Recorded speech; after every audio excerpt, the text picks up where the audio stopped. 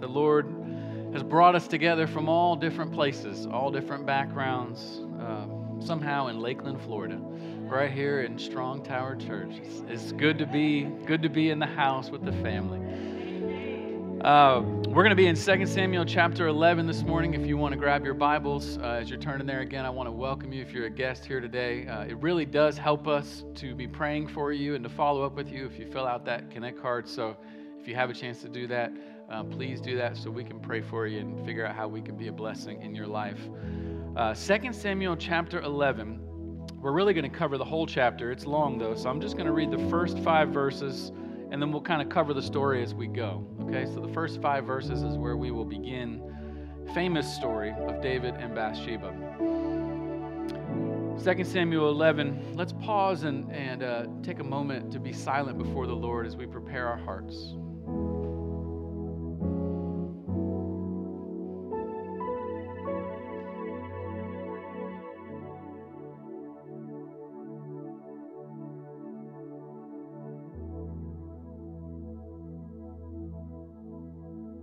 Hear the reading of God's word.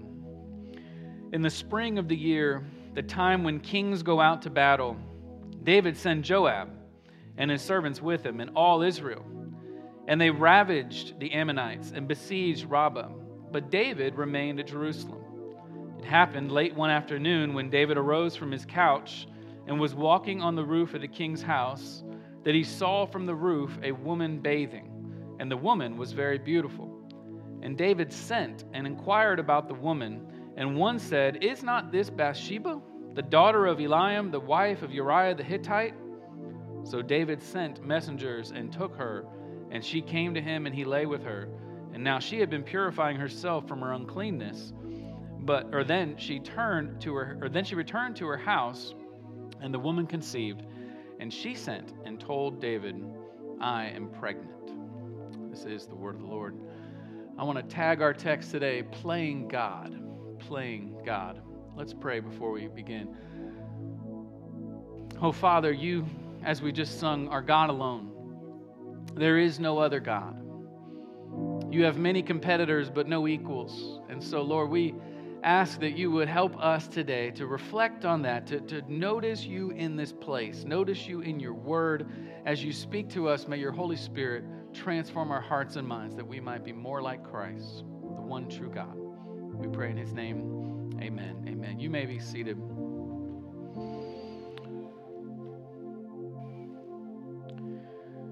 Well, deep inside the Malheur National Forest in eastern Oregon lives the largest living organism in the world. This living organism is just one organism. Get this, it lives underground, hidden from the naked eye. Most people have never seen it. Most people have never even heard of it, but it's actually a fungus. It's a fungus called Armillaria. It's popularly known as the honey mushroom. And in that area, that particular fungus is affectionately known as the humongous fungus. Because for thousands of years, this fungus has been growing and growing from a single microscopic spore to now, get this, it is covering over 3.7 square miles.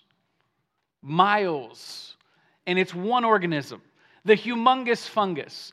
And as the humongous fungus makes its way spreading throughout this national forest, it comes to these trees, obviously, and it will devour trees. It'll work itself into its root system, and then as it gets into the root system, it cuts off the tree's ability to get nutrients, and the tree eventually dies.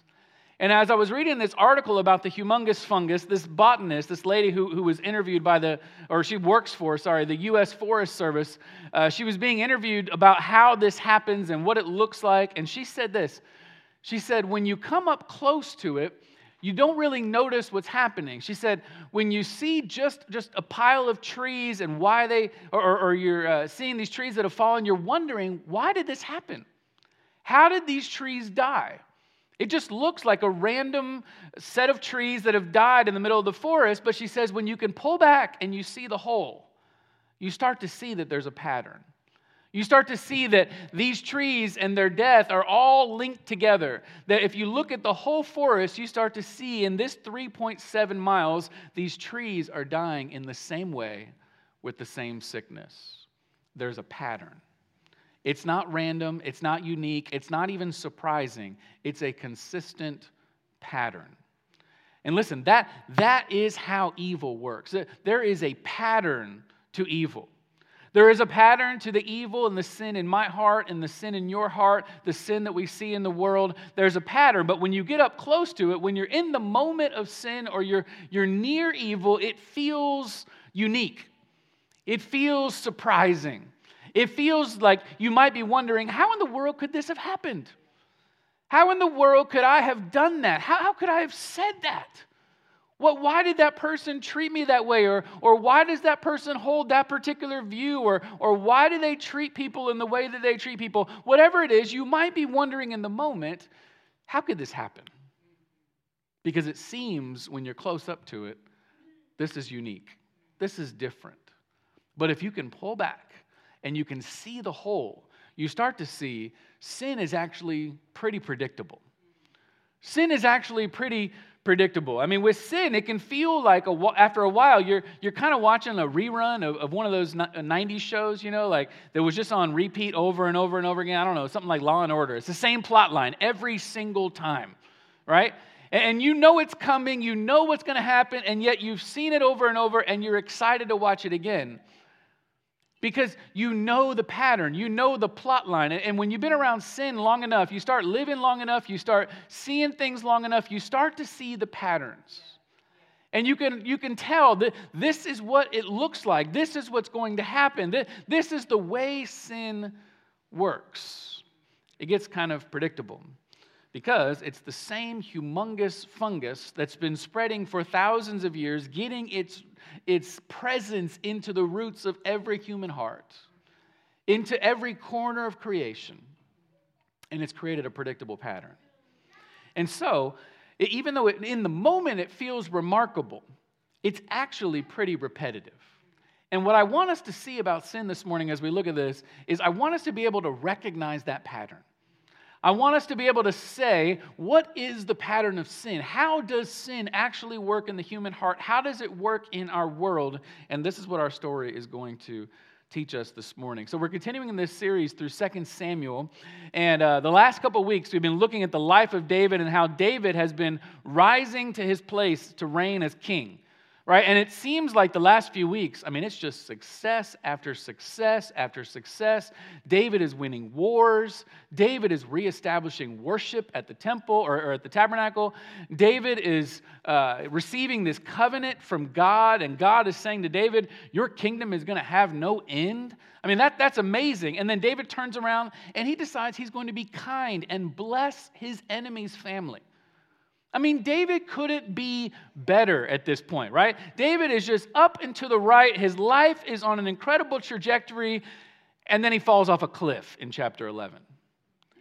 And it's the kind of scene where if you're reading 2 Samuel, you're wondering, how in the world could that happen to David?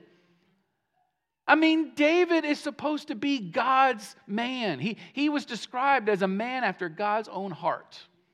He was the guy that God handpicked to lead Israel. How can he have this kind of devastating sin, this kind of devastating fall?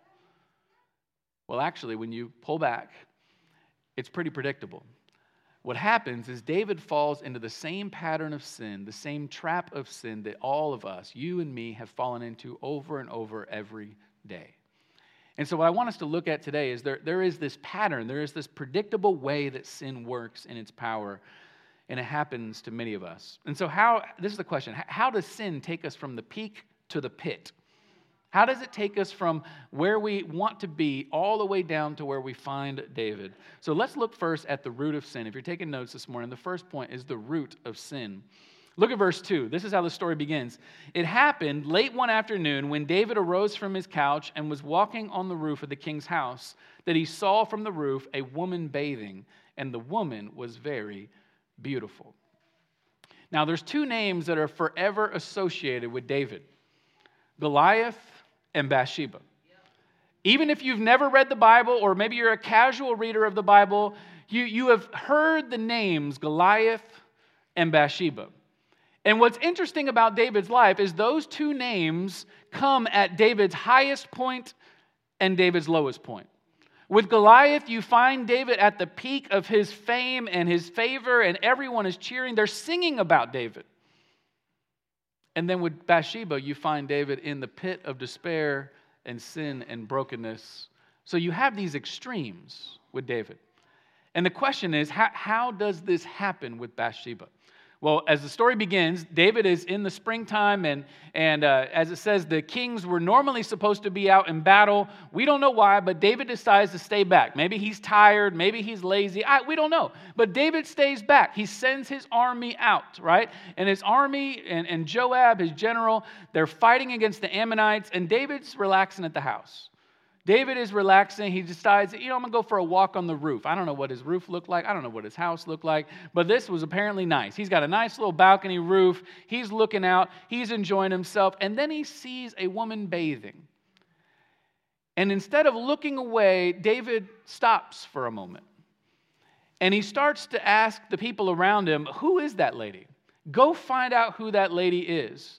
And as he sends these people out to go find out who this woman is, they come back, they report to David, this is one of your soldiers' wives. This is Uriah the Hittite, one of your soldiers. It's his wife Bathsheba. Why are you asking about Bathsheba?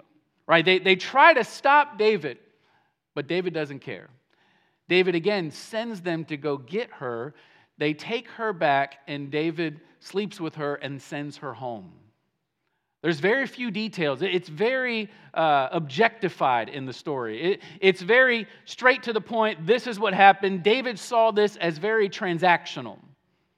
And then he gets word back from Bathsheba, I'm pregnant.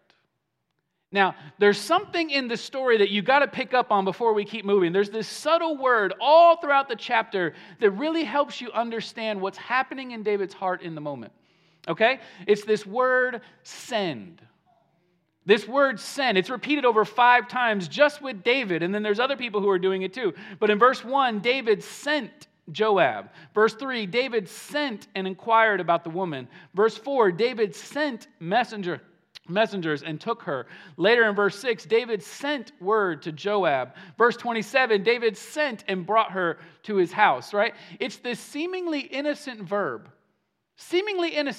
sent. But now, what used to be innocent has now become corrupted.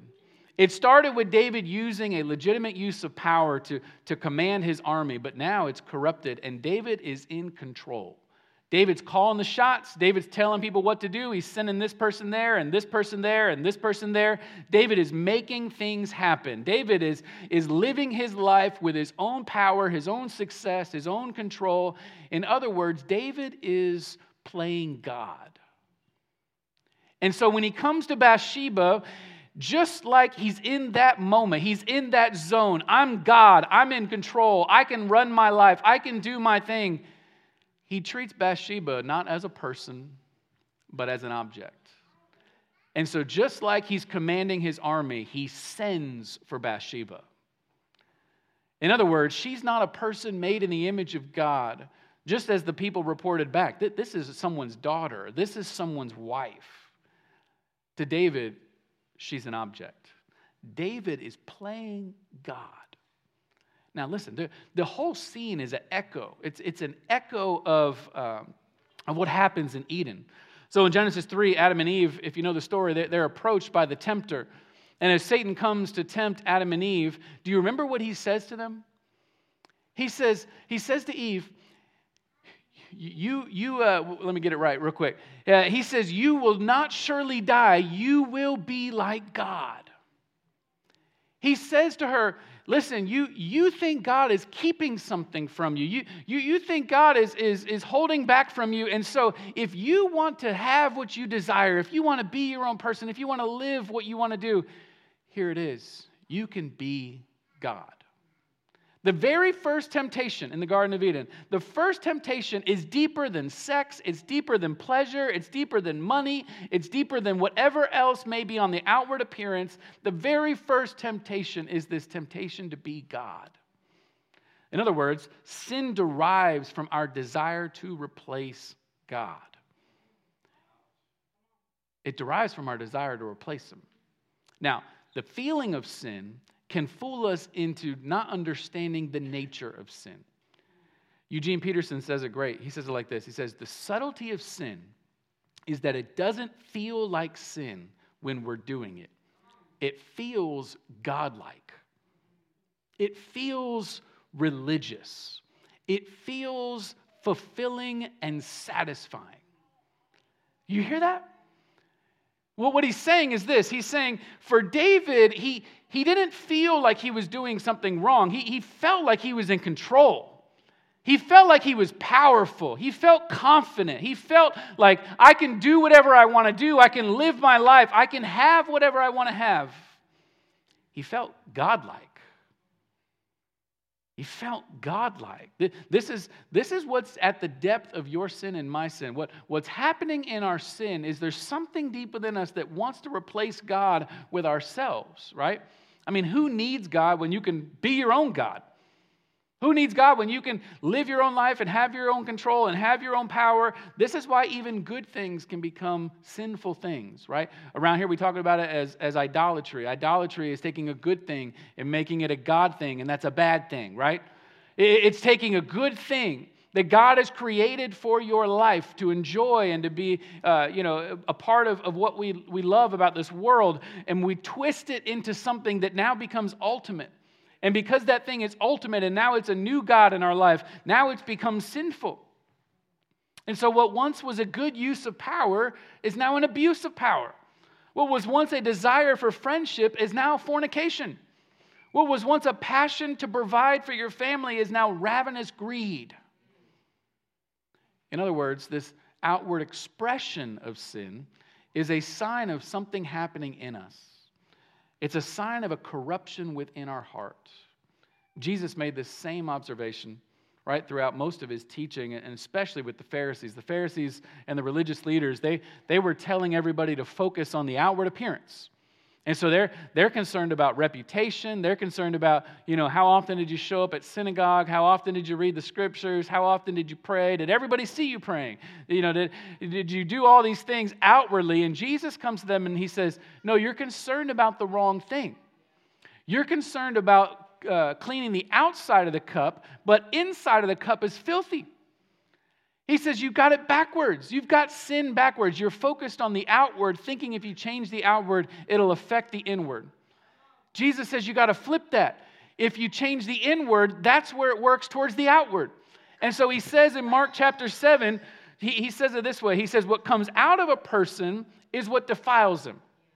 He says, for from within, out of the heart of man come evil thoughts, sexual immorality, theft, murder, adultery, coveting, wickedness, deceit, sensuality, envy, slander, pride, foolishness. I mean, Jesus just goes on and on. He lists 13. I think he could have listed 100,000. But, Mark would have been really long if that was the list, right? Jesus is saying it's not just adultery. See, what's happening with David is really a framework of how all sin works. It's not just a story about adultery. This is a story about how sin works in my life and how it works in your life.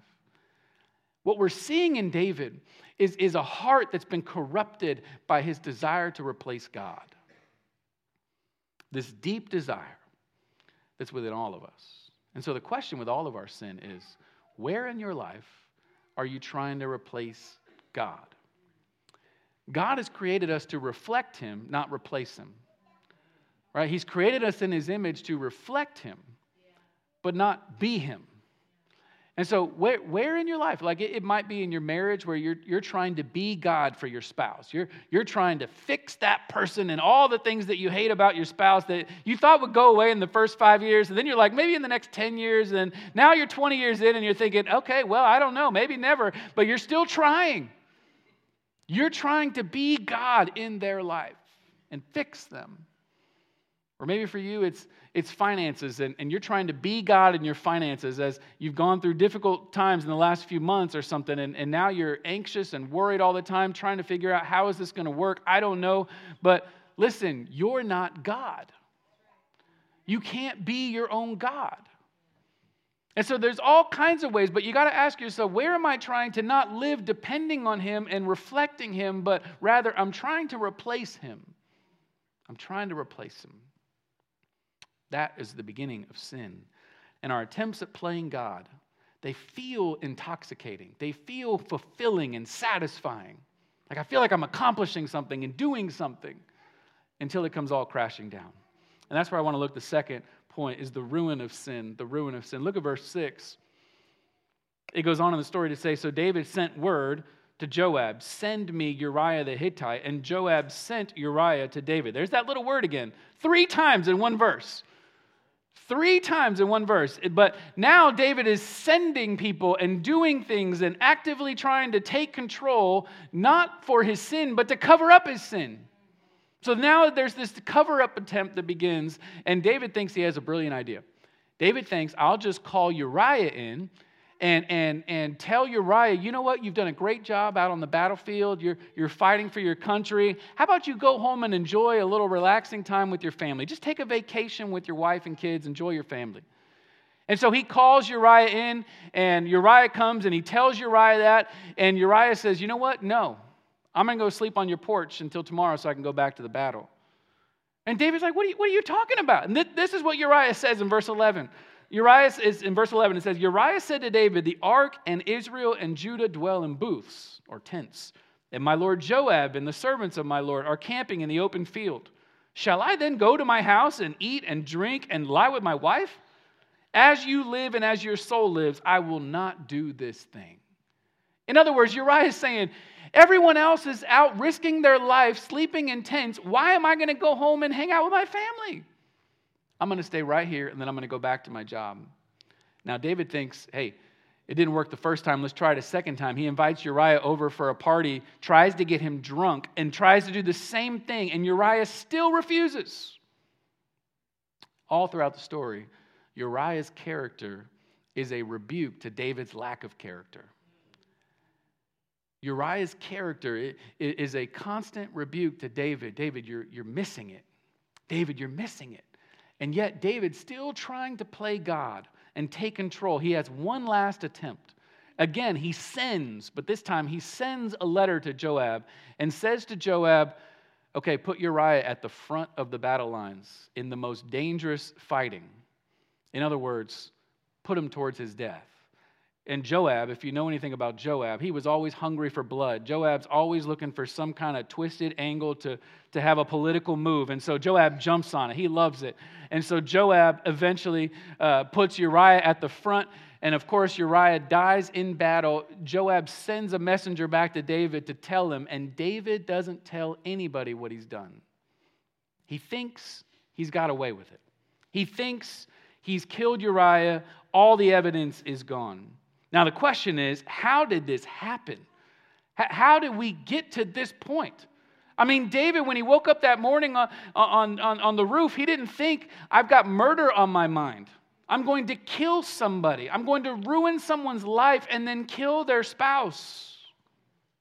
But this is how sin develops. We learn in James chapter 1, James says this, but each person is tempted when he is lured and enticed by his own desire.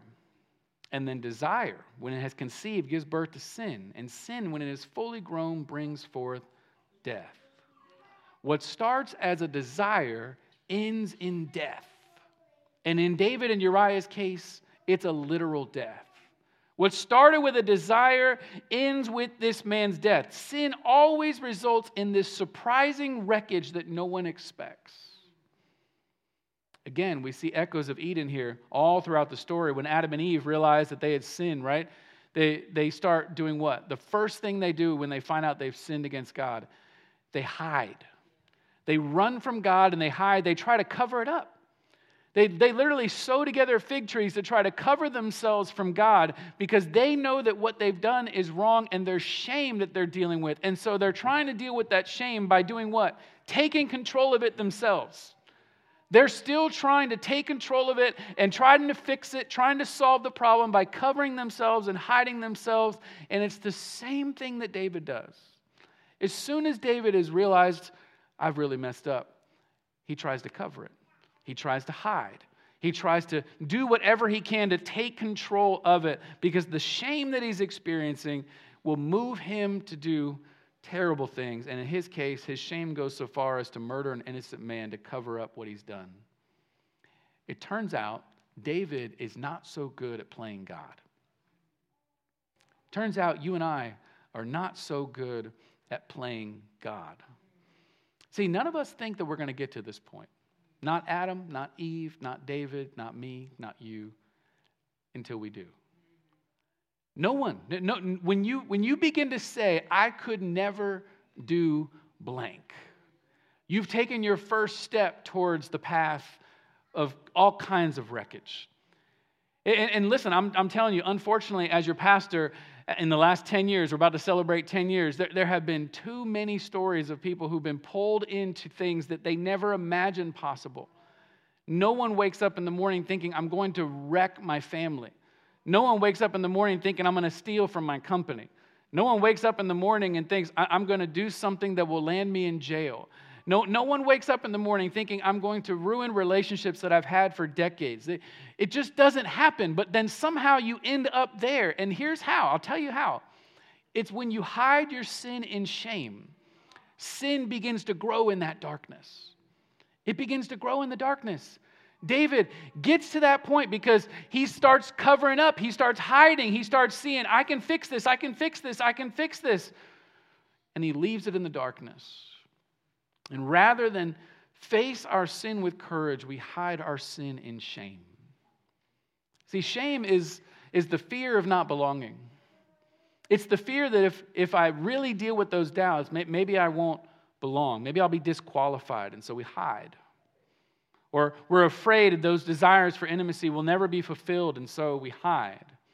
Or we're afraid that those desires for someone else who can be a companion and be part of my life, that it'll never be fulfilled, and so I hide. But maybe even deeper than that is we're afraid that if we face our sin, we can't play God anymore. And so we hide. We hide. Right? Rather than confess our sin, we try to manage it. We try to say, you know what, I'm gonna cover it up, I'm gonna hide it, I'm gonna do whatever I can because I think I can beat this. All it takes is a little management. All it takes is sew some fig leaves together. All it takes is call Uriah in and I can fix that. All it takes is I can just call this one person. I can just do this. I can put an app on my phone, or I can do whatever. I can fix it. I can manage this. And as we hide it, it gets worse and it gets worse and it gets worse, until it's out of control. That same letter of James, where James talks about that progression of sin growing, at the end of James, he has this incredibly revolutionary, life-giving practice in James 5. Listen what he says. He says, confess your sins to one another and pray for one another. Here it is, that you may be healed. Confess your sins that you may be healed. In other words, what he's saying is confessing, not hiding, brings healing. It's so counterintuitive because we, in our human nature, we think that if I can just hide my sin and control my sin, it'll go away. Like somehow I can cover it up and it'll die in darkness. But it's the complete opposite. In darkness, it grows and it grows and it grows. The only way you deal with sin, the only way you can face sin is to bring it out into the light, is to confess it. But not only do you confess your sin, you have to confess that you can't manage it. In other words, this is what confession sounds like. This is what humility sounds like. God, I can't deal with my sin. I can't fix it. I can't make it better. I can't go against it with my own power. God, I need you to fix it. I've been fighting this thing for years. I've been fighting this thing for decades. And God, I need you to step in. I need you to do it because I'm not good at being God for myself. I'm not good at controlling my life. I'm not good at managing my life. I don't have the power and the strength. I don't have the ability. But you do. You do. Do you hear that? What you're saying is, I'm confessing what I've done, but I'm also confessing what I can't do. I can't do redemption. I can't do salvation. I can't do transformation in my life. God, I need you to do it. I need you to do it. And listen, that's exactly what God does. He steps into those moments, and he steps into our sin and our shame. And what kills shame, what deals with shame, is to bring it out in vulnerability. It's to say, this is who I really am, and I need you, God. I need you, God. And so what's our hope as we find ourselves in that wreckage of sin? This is the last point I want to look at, the redemption of sinners. The redemption of sinners. Look at verse 1 in chapter 12. And we're going to cover chapter 12 next week. But I want you to just get a glimpse of what happens. Chapter 12, just the first part of verse 1. It says this, and the Lord sent Nathan to David. Did you catch it? David is sending and sending and sending and sending and sending. I mean, he's convinced everyone else they need to start sending. Bathsheba's sending. Joab is sending. The messengers are sending. Everyone in chapter 11 is sending. And now God steps in and God says, no, I'm sending Nathan to you. Yeah. I'm sending Nathan to you. David, you are done playing God.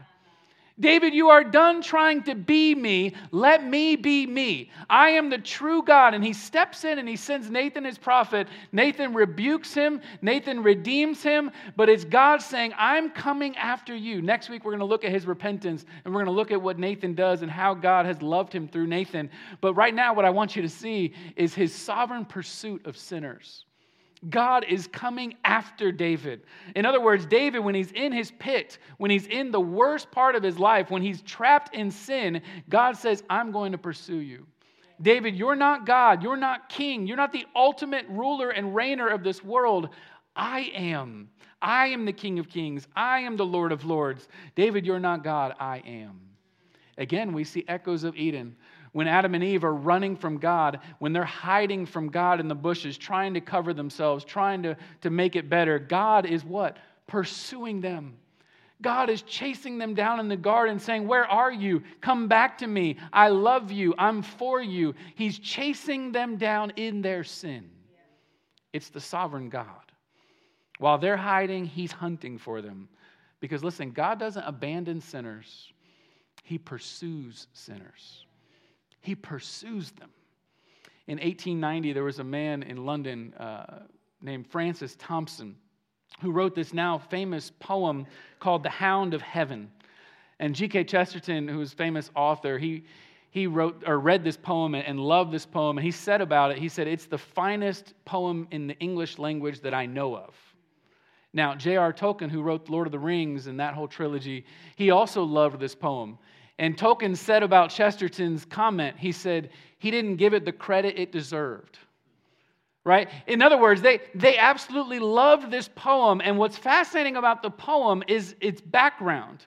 Because Francis Thompson, he was a Christian when he wrote the poem, but when you look at his life, you might consider he was going through some hard times. In fact, he was struggling with addiction that was coming after his struggle with depression. And so he got addicted to opium, and he, because of that, kind of spiraled out of control, and he got kicked out of the place he was living and started living on the street for a little while. He was staying next to the River Thames in London, and he's staying there with the homeless and the addicts for 3 years on the street.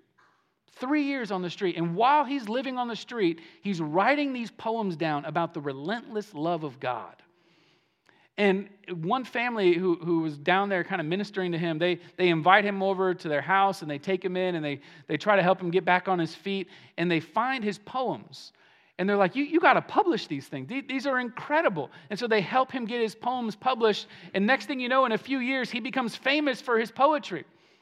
And I want you to hear just this one glimpse of what he writes in The Hound of Heaven. He pictures God as chasing him down like a greyhound on a hunt. This is what he says. I fled him down the nights and down the days. I fled him down the arches of the years. I fled him down the labyrinth ways of my own mind. And in the midst of tears, I hid from him, from those strong feet that followed after me, but with unhurrying chase and unperturbed pace, deliberate speed, majestic urgency, those feet kept beating after me. And then for 181 lines, he starts to talk about how the feet of God are chasing him. and the voice of God are calling out to him. And they're calling and they're chasing and they're calling until he finally is caught and he comes to the Lord. I mean, this is the love of God for sinners like us. He sends for us. Galatians 4 says, but when the fullness of time had come, God sent forth his Son. Right? God sends more than a prophet. He sends the one the prophets promised. He sends Jesus, our Lord and Savior. He sent Jesus when we were in the depths of our sin and shame. He sent Jesus when our hiding had finally failed. He sent Jesus when our sin management was unmanageable. He sent Jesus while we were fleeing in our unfaithfulness. He sent Jesus to heal us from the guilt and ruin of all our sin in all creation. God would overcome every temptation for our redemption in Christ. Jesus would die in righteousness to secure for me his righteousness. Right? Jesus would rise from the dead in power over sin and death that we might live forever, not under its power anymore. Jesus came to seek and to save the lost, he said. Jesus came to heal those who were hiding. Jesus came for you and me because he was sent. He was sent by the Father in the midst of our sin. While we were yet sinners, he says, I'm sending my Son. I'm sending the one who will redeem you, the one who will show you in the mirror, this is who you are, but this is who I am. This is who I am. Jesus, the Hound of Heaven, was sent for us, sent for you and me. Will you receive him? That's the question of all eternity. Will you receive what God has sent? The line I love the most in the poem is when he says, unhurrying pace. Unhurrying pace. It's great because it captures two things that are super important. It captures the fact that Jesus is persistent, but he's also patient. He's persistent because he's never going to give up on you. He's going to keep chasing you. He's going to keep pursuing you in your life. You can keep running, you can keep hiding, you can keep covering, you can keep trying to fix things and manage your sin by yourself, but he's not going to stop chasing you. And at the same time, he's patient. He's got your whole life to catch you. He's got your whole life waiting for you to turn around and respond to his grace that's been extended to you. Right? He makes the first move. God always makes the first move. He moves towards you. He chases you down. But it calls for a response. And that response is repentance and faith. Repentance and faith is simply this. You're just saying, I'm going to stop. I'm going to turn around. And I'm going to go towards the one who's chased me. I'm going to give him my life. I'm going to surrender to his unhurried chase towards me. And when you do that, there's this God who has been loving you and pursuing you, and he's able to be a God way better than you and me. Way better than you and me. And then you can begin to actually reflect him rather than try to replace him. So let's go to him now. Oh Lord Jesus, we are grateful for who you are and how you have loved us in our darkest moments. That you didn't give up on us, but you've pursued us.